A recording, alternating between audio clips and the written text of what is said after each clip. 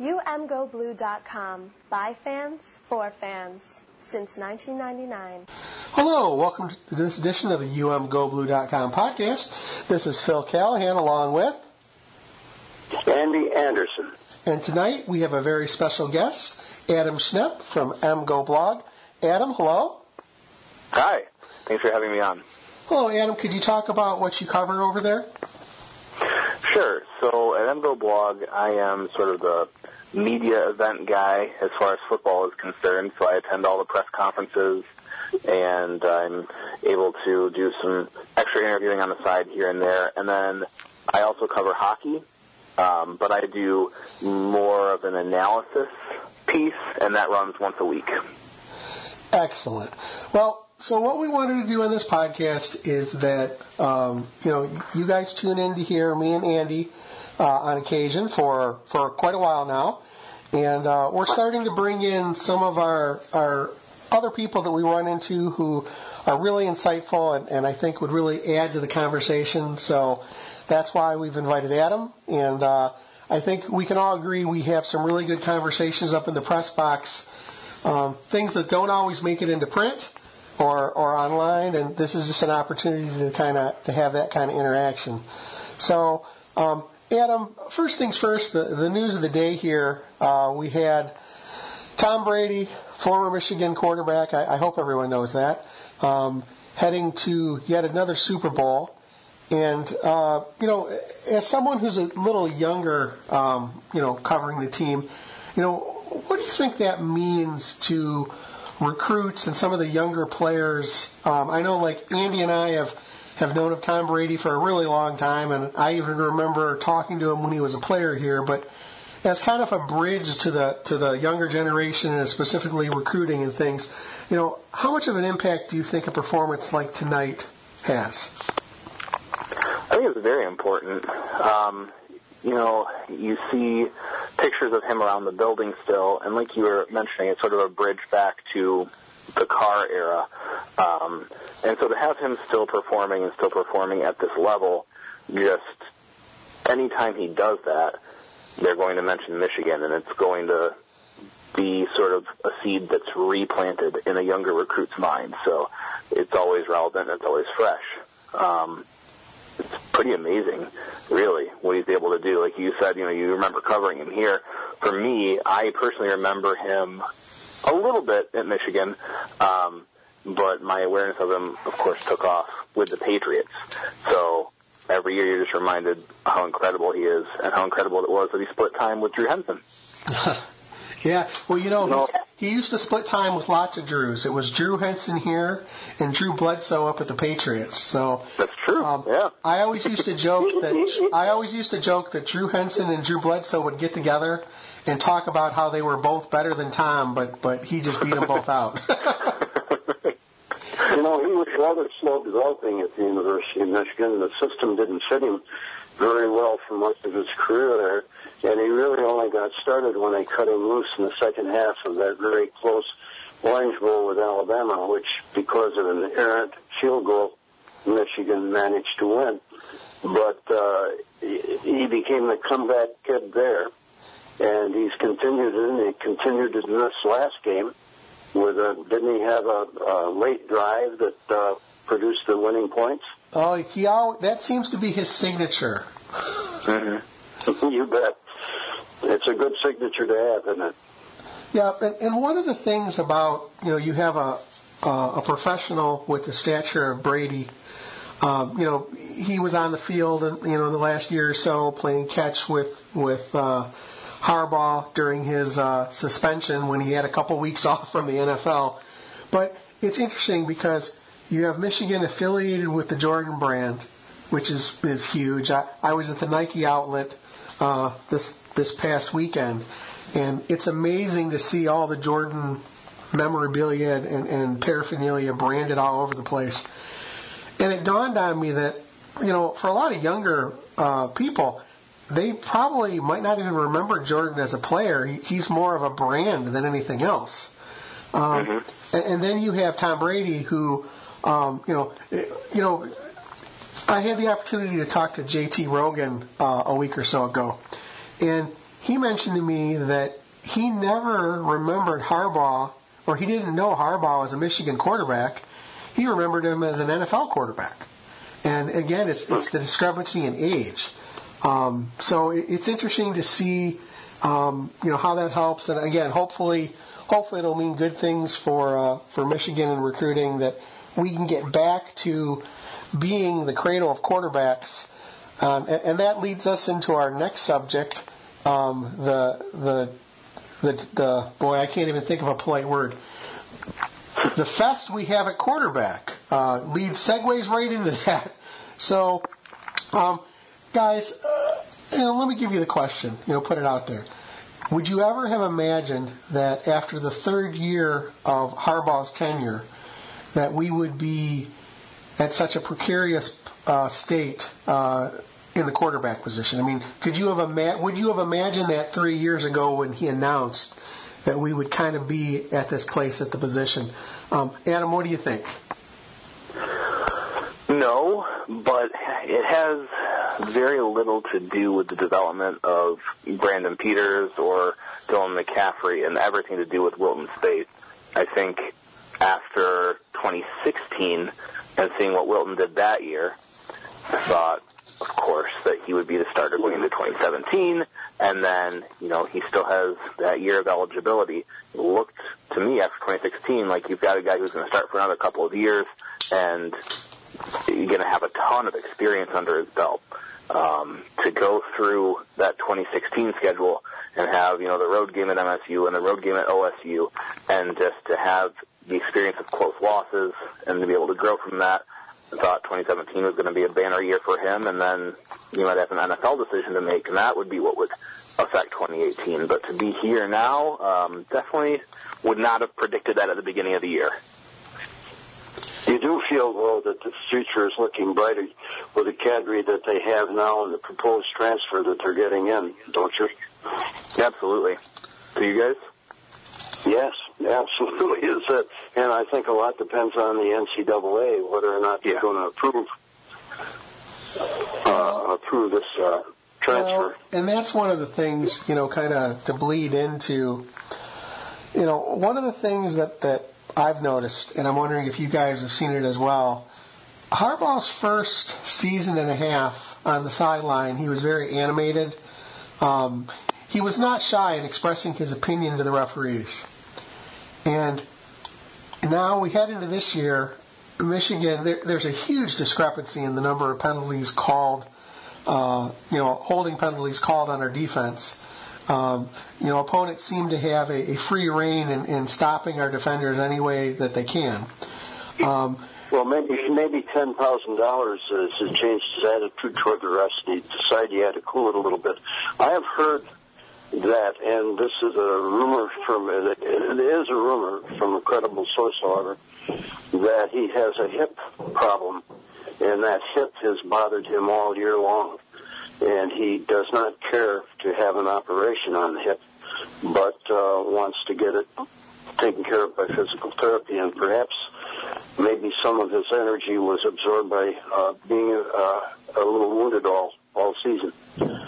That's, like I said, it's a rumor. They don't confirm it yet, but I heard it from a decent source. Yeah, I know he injured himself in the offseason, and that seems plausible.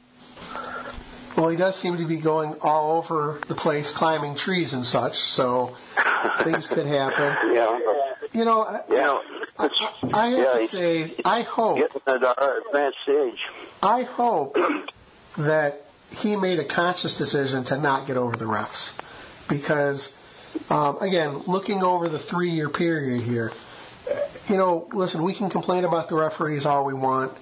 I think they're bad. I think that the state of Big Ten officiating is poor. And yet, chewing on refs is not going to help you. I mean, in the long run. Going back to... Phil, just look at Bo. Bo did that all the time. He got tired, wound up in the wires of his headset once and almost fell over and looked pretty foolish doing it. He complained about it all the time, and he got a lot of bad calls. And so that kind of behavior may be intimidating, I think, more in basketball than it is in football. I don't think it's a good policy over the long run, but there are times, man, when they got to get going and put on the afterburners and get after them. So it's a judgmental thing, but as least as possible, it would seem to me. One more thing is that the NCAA instituted a new rule last season that coaches can get a 15-yard unsportsmanlike conduct penalty. And I almost wonder if, looking at the state of the offense, 15 yards is quite a bit to overcome. And I'm thinking that probably was a conscious decision to change sideline behavior, especially because if you get two of them, you can get ejected from the game. And that would have been awfully difficult for them to handle. So, with a young team, you have to think that may have been in the back of Harbaugh's mind. You can't think of this football team in the season coming up if you don't think of the offensive line.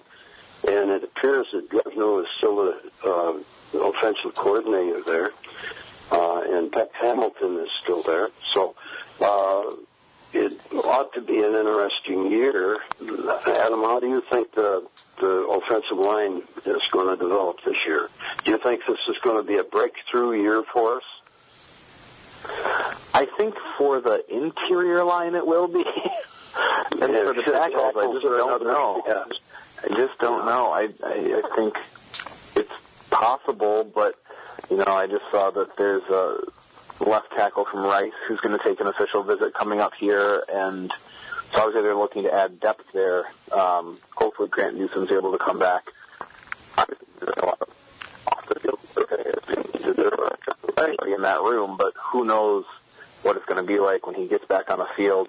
And then the right tackle, I think, is fairly unsettled as well. So I think you're looking at a good interior battery there with, I assume, Ruiz at center, and then Bredesen at left guard and Onwenu at right guard, but who knows about the outside. What do you guys think? Well, I think it had better be a breakout year. I mean, we really need it to be. And it's, and I guess the thing I'd like to talk about in this is, okay, looking at the arc of Michigan's decline, under Rodriguez, under Hoke, and hopefully our resurgence here, problems on the offensive line have been a consistent story. So I'm wondering, why is that? Why do we seem to be, it seemed like we had the same problem at the end of the Hoke era. We were waiting for, the offensive line to kind of bubble out. And, looking at it over a 5 or 6 year period, or even a 10-year period, it kind of worries me that we're still having this conversation. Is there any consistent theme that you can see? That's a well-founded worry if you want to win football games. Because that's the weak point in this football team, and it's going to be perhaps the weak point next year. They've struggled. I give some credence to the fact that they really haven't had an offensive line identity. They really didn't know whether they wanted to be power and they're going to run the inside zone. The styles have changed. There have been a fluctuation of people there, and it never seems to improve. They change the people but don't change the result, and that is a concerning issue. I think the style change is huge. The amount of zone that they were running early in the year compared to what they were running at the end of the year says it all, I think. But also, Grant Newsom being injured was huge. If he's not injured and he plays at left tackle last year, I assume Nathan Cole at center, you're looking at a pretty different line. But with him being out all year, with that really being a 1.5-year injury, that made things very difficult, especially with the offensive line traditionally taking longer for guys to develop. There seem to be some guys in the pipeline, guys like Filiaga, Stuver, Spinellis, but I think you'll see a step forward from them next year. It just takes a while, unfortunately, and there was that kind of dearth of guys with the Hope class that ended up leaving one way or another and leaving a gap there on the offensive line in recruiting. Well, that was felt for 4 years, but that should be gone now, huh? Yeah. Well, again, let's hope. Again, the thing that I struggle with is, you're talking about how we hoped that Spate was going to be here for a couple years. What do you think about Spate deciding to leave?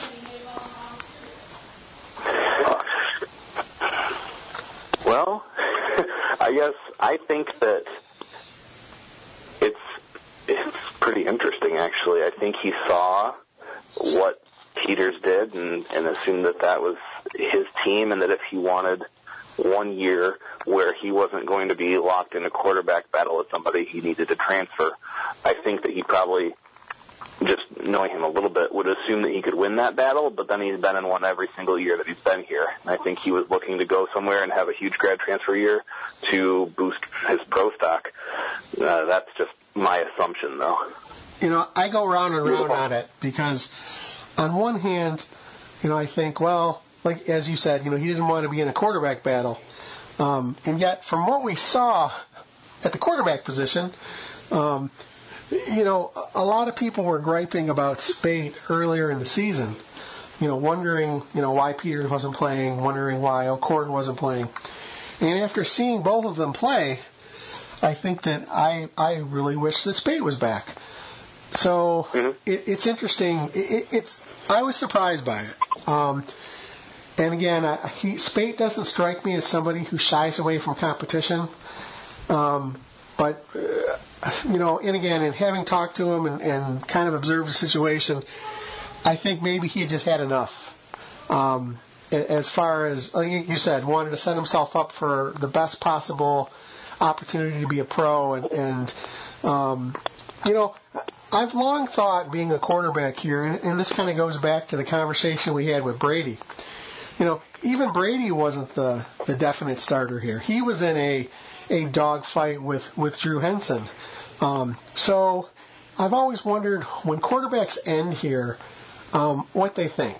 And you kind of see them go through the mill of, the criticism, taking the beating on field, and I just wonder if Spate kind of just had a belly fall.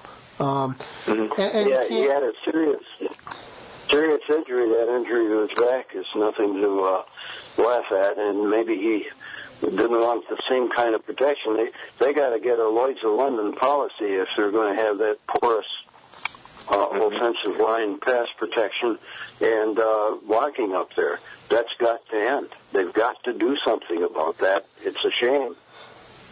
And I have to say that Spate acquitted himself well off the field at all times. He was always articulate and cooperative in interviews. I think he liked being the quarterback at the University of Michigan, but I don't think he liked running for his life all the time. I think that's certainly part of it. I think it's that, and they brought in some new offensive coaches last year, and I'm not sure how well they all meshed. They didn't seem, in my opinion, they didn't mesh. And that's what I've heard as well. It's a related offensive subject. It's the wide receivers never had a dedicated coach last year. And this leads into the other thing that we thought we might talk about, I guess, is now they've got Enos and old Michigan Stater, old-time Michigan Stater. I remember him when he played quarterback at Michigan State. That is going to be, among other things, we don't know how much, but he's going to be a dedicated receivers coach instead of having a student manager. And I thought the receiver corps next to the offensive line was the most poorly developed for the season. They had injuries. I know that Black got hurt and so forth.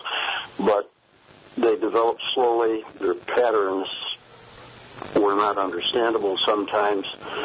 You often had receivers that were too close together. I never thought that was a good thing. So I'm looking, and at the first of the season, I was definitely wrong when I predicted that would be the best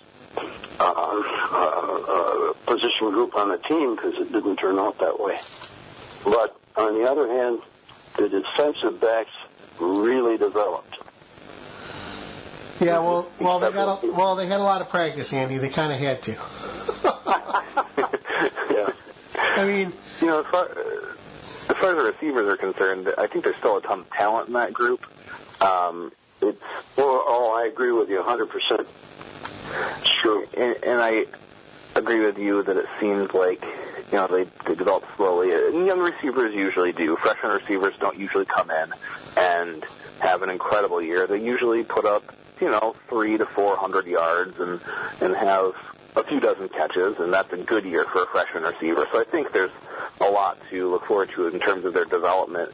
But I was watching a video this week of Adam Thielen from the Vikings, and it was just about his route running and the different things he does to create space for himself. And I was thinking, this is what these guys are going to need to do eventually, and what I think they'll be able to over time.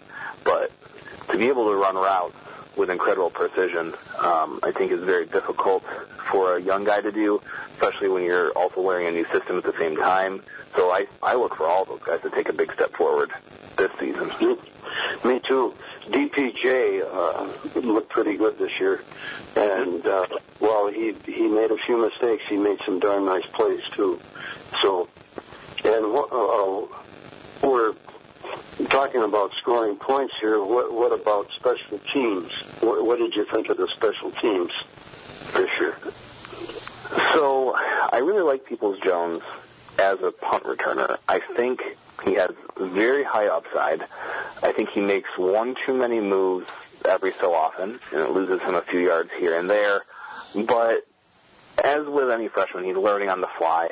And as a punt returner, you're seeing things that you can't simulate in practice. So when a ball is coming off of a punter's foot, funny, they're tracking that, and sometimes he made mistakes with bounces. That's where you really saw it. And I think that will only get better as they're able to figure out a way to coach that up. Kickoff coverage was excellent. No complaints, no problems there. Punting was not so excellent, and the concerning thing to me is that it never really got better. And I do a post to MGO blog about special teams during the season, and so I chart these things from the press box, and when I'm looking at the in-air yardage, it was usually something like a bad punt, and then another bad punt, and then a pretty good one, and then bad, pretty good, and then more bad. And with that pattern never changing itself, you're wondering when you're going to get two good ones in a row. If you could even get that field position would help that team immensely. And then the field goal kicking was great to start the year. Dropped up a little bit. Nordin went through that slump, then seemed to sort of work himself out of it. So we'll see what happens next year. I don't know. What do you guys think about that? I think we talked a lot about the absence of Jabril Peppers on defense.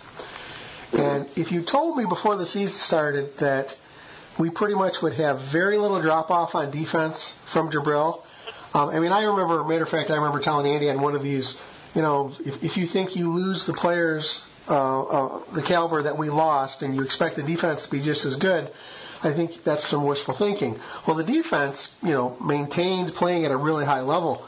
Where we missed Jabril was on the punt returns. And, you went from last year where it was, you were waiting for a highlight reel every time he touched the ball, and he always caught the ball. I mean, it was always something good or something great. He was remarkably consistent. So the punt return game worries me. I think Donovan Peoples-Jones has the potential. There's an instinct you need when you're doing that. You need to. It's not so much shake and bake. It's you got to make that first guy miss, and you got to just light the fire, hit the rockets, and go. And Adam, you mentioned that he might cut a little too much, and I agree with that. The punting, sarcastically, boy, they got enough practice, and it was still inconsistent as all get out. And that did this team no favors.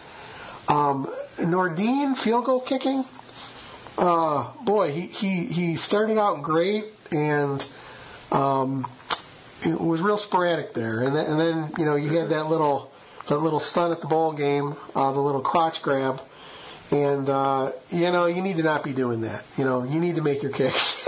You need to make your kicks and not be noticed like that.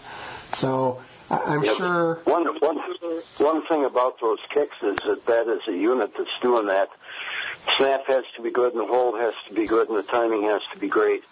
And so I don't know how much that played a part in Nordin's misses, whether it was just him striking the ball wrong with a good set, a good snap, or whether the team, the kick team, messed it up some.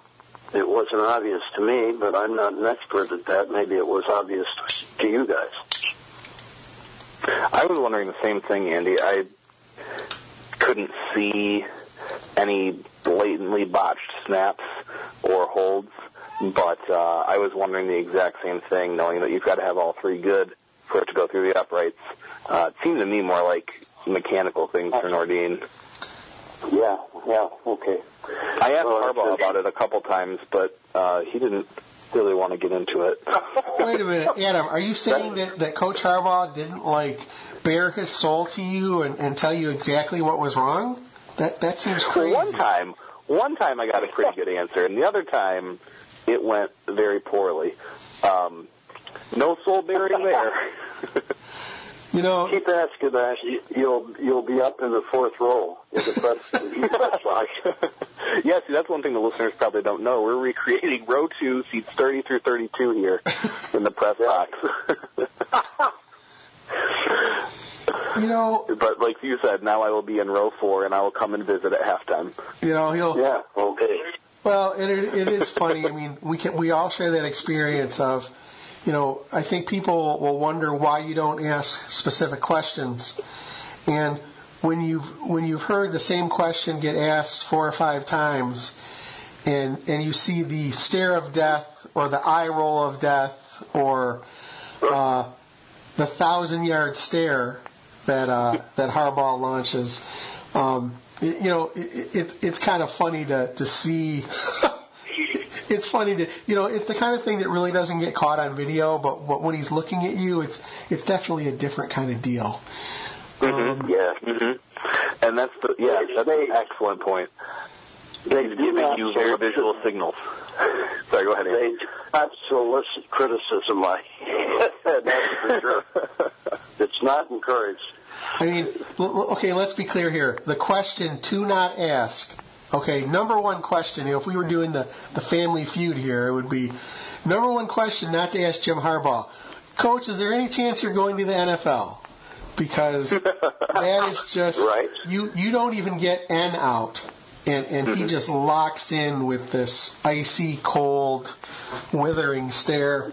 And, one of the national guys actually asked it at the Outback Bowl. And, I mean, Harbaugh just locked. I mean, you could just see him just stiffen up and a greater chill than anything bad thing that happened in the game descended on the room just with that question. So it's definitely there's definitely things you kind of learn not to ask because you don't want to be you don't want to be frozen out. So. You don't want to offer the critique his play calling. I don't think that would be received with passion. Do you? No. And I think the most important thing in a press conference is that you can usually get the temperature of the room in the first 3 questions or so. And you know whether you should ask that question that you think might push a little bit or whether you should save it for next Monday. As long as it's something you can save. Now, what is interesting is sometimes Harbaugh will surprise you. And I have not been able to find any rhyme or reason for when he'll open up. But he'll go, I think back specifically to the game, to the press conference after Purdue, after the Spade injury. He was wound up and he was going. Yeah. And, he kind of made a statement and he stopped and then he kept going. And, it was very clear that he was there with a message. and what was interesting is that, he was adamant. I mean, very, very upset about that. And I don't think it mattered what happened in the game. I think he was genuinely upset at the facilities, genuinely upset that it possibly put one of his players in peril. I don't think it had anything to do with the performance of the team. I think he was genuinely upset. I think you're right. So, yeah. Here's the larger question to discuss. Okay, okay. So when the season started, I predicted 10-2. All right, and I said, yeah, but which two would it be? Meaning that if you go 10-2 and lose to Ohio State and Michigan State, that's really not a successful year. Okay, under Michigan terms. I look at this season and I go, okay, the Michigan State game could have flipped. Okay, we had that crazy weather. And even if you flip one other game, okay, if Michigan escapes the season with 2 losses or 3 losses, when I watch Alabama, it still seems like we're a million miles away from that team. So the question I put to you guys is, how far do you think Michigan is from genuinely competing for a national championship after what you've seen over the last 3 years? Go ahead, Adam. Okay, well, I agree that it did seem like they were pretty far away watching Alabama. But since then, I've been thinking about that, and to play devil's advocate a little bit, if Michigan's defense plays the way that they did last year, and I expect them to again this year, all you need is a serviceable offense to be a playoff threat, I think. If you have a decent to good offense, you are in good shape, because Michigan's defense was lights out all year, and the only time we really saw any breakdowns from them was when they'd been on the field most of the game. You bet. I think that with Alabama, they switched quarterbacks at halftime of the national title game, so, they weren't exactly pleased with their offense either. So maybe I'm a little bit blinded by that fact, but I think with a defense like Michigan has, and I think it usually starts with defense, they could be a playoff threat very soon. And be in the playoff, I should be clear. They could be in the playoff 1 to 2 years. Well, Adam, here's my concern, and listen, I'm not, you don't need to be devil's advocate. I'm looking for hope. I want to believe. The issue that I have is, I think back to Ohio State's last national championship year, and they essentially were down to their third-string quarterback in the playoffs, and they won. And I see Alabama switching quarterbacks, and you're right, they went from the quarterback that got them there to another quarterback who did great. And so the depth, the development of talent and the depth of talent is the thing that I'm wrinkling my nose at a little bit. The defense is amazing, and I will tell you, I mentioned earlier, I really questioned how the defense could be better than last year's defense, and boy, it was sure good. And it'll be more experience coming up, and they don't lose many. And Don Brown's got something rolling. How do we get, and again, it comes back to what we were saying. Well, the offensive line is shaky, and, we're hoping that this transfer quarterback comes in, and it's just not what I expected and not what I hoped for. So, I keep thinking that buts and ifs, that, last season, the season where Michigan was undefeated for most of it, really a lot of things were lining up for us to win, to at least make the Big Ten championship game and possibly make the playoffs. That's the key for next year, is when they get to that game, we can start talking about national championships and that sort of thing. But they've never been. Michigan has never been to one of those championship Big Ten football games. Never. And it's time that they got in one and won it. And that seems to me to be the big realizable goal that for next year. And then we begin to think about national championship and the playoffs when they successfully get out of that with a win. Well, and we're on the next increment, okay? It's been 7 years since we beat Ohio State, 14 years since we won a Big Ten championship, and 21 since we won a national championship. And all those numbers aren't on Harbaugh, but the last 3 are. And I just, yes. I wonder how far away we are from rolling any of those increments over. Again, well, I'm going to watch the Kool-Aid this year. It's easy. It's hard. It's really hard to know how they're doing in fall camp, and we rely on a certain few people to tell you that. All the reporters do. Most of them aren't seeing the practices or practices that mean anything. So you gotta rely on some Kool-Aid in there. But I think that he understands.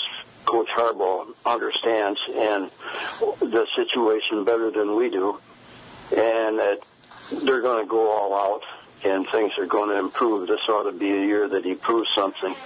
If he can't do it in 4 years, I don't know if he can do it in 5 or 6 or 7. So he's got to make a move this year. All the cards are on the table, and I think he knows that, and I think he will. I think the man has talent. I think he's dedicated to it.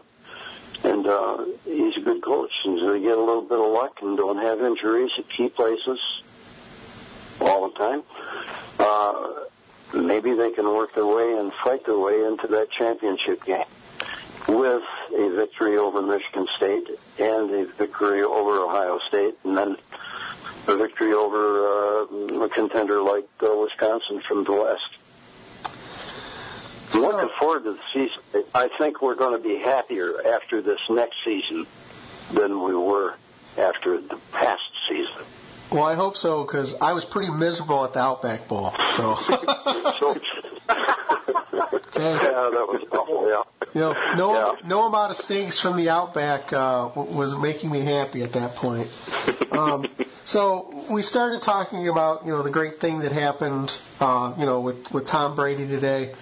I think we'd be remiss in at least not briefly discussing the situation that's happening, that's unfolding at Michigan State.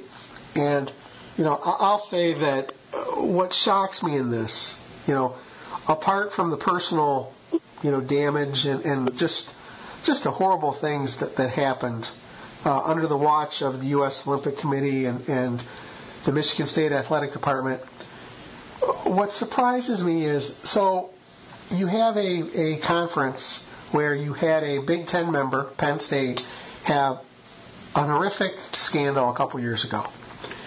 And you think that everyone would be on watch for anything that even remotely reminded you of that. And when we read what happened at Michigan State of how they investigated but really didn't investigate, and the numerous complaints that came in that weren't followed up, I'm really surprised that administrators and again the Michigan State leadership basically dropped the ball. So, Andy, I know you live up in East Lansing. How is it being covered up there? Well, it's getting some surprising play around here. Some of the local radio stations up here are blasting Michigan State. And actually, and I'm surprised at this, doing quite a fair job in pointing out what they have done wrong. Michigan State has had a long history, in my opinion, having been a long-time resident up here. They have an ostrich mandate that they stick their head in the sand and don't talk. And I wouldn't be surprised that they haven't had a number of football players where things have been covered up very successfully here. The thing that breaks your heart about what's happened here is all these young people, young ladies that have been involved, 120 or whatever it is, that are telling their stories. And when children are abused, the abuse sticks with them for a long, long time. because usually a heavy dose of guilt goes with that, and they don't get over it, and it can infect lives and futures. And I'm very sorry to see that sports, Olympic sports, whom I respected, that Michigan State sports, whom I respected, have all fallen to the level that they have. And I think that the civil trials are going to give us answers. People are going to have subpoena power, and they're going to be able to get the truth out of people. I found that when I was working, that if I swore people in, if I swore lawyers in, then I had a tendency to get more honest answers for them, more provably honest. Something with a proven relationship to the truth, if not the whole truth. So I think that the answers will be out there, whether or not Michigan State is trying to hide them or not. The chips are going to fall where they may, and this is too big to. This bomb was too big to control the burst. Yeah, the chips will certainly fall where they may. I think, just in my trying to keep up with this through Twitter as the victim statements were going on, I was pleasantly surprised that this, as far as the Michigan State people that I follow on Twitter, the fans and the media members, they seem to cover this incredibly fairly, and they all, as far as I saw, were fairly unanimous in their criticism of Michigan State's leadership right now, especially the president. Agreed. And that's just, the leadership at Michigan State just seemed to not understand at all what they were dealing with and just drop the ball over and over again here. And it's horrible to see with this having so many people's lives. Trying to do what they have been successful in years past in doing on a smaller scale. But this time the bomb burst is too big. Again, the thing that shocks me is that we've seen this play out at Penn State, and there is a playbook for dealing with this. You know, you do everything you can to work with the victims, you be contrite, you do these things. And the way that it played out last week with the leadership not being in the courtroom, and then being in the courtroom the next day, and then, can you come the next day? No, I'm busy. It seems like it's being fumbled. But again, as you said, Andy, it'll be resolved by the courts. I saw a recent article that estimated that Penn State, the Jerry Sandusky scandal, has cost Penn State up to this point nearly $250 million,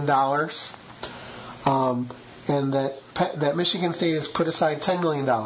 So we will see how this, and as taxpayers, we'll all be impacted by this. And again, the important thing is that the victims are taken care of, and that safeguards are put in place to keep this from ever happening again.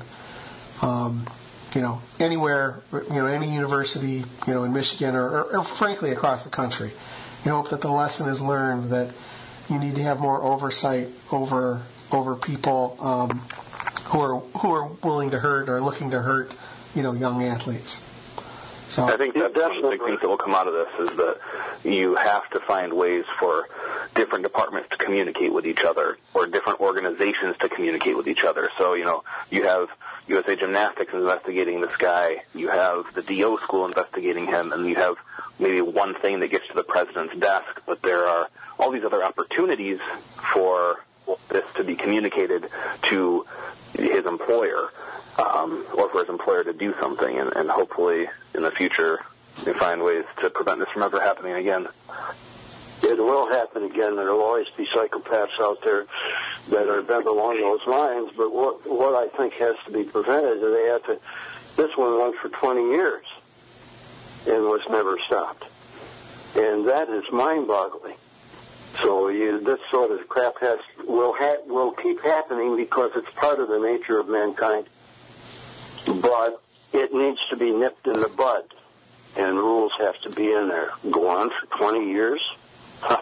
Unbelievable. All right. Well, that's going to do it for this edition of the UMGoBlue.com podcast. I want to thank our special guest, Adam Stepp. I want to thank Andy Anderson. Thank you for listening to the UMGoBlue.com podcast. All rights reserved. Search for UMGoBlue.com on iTunes. Go Blue.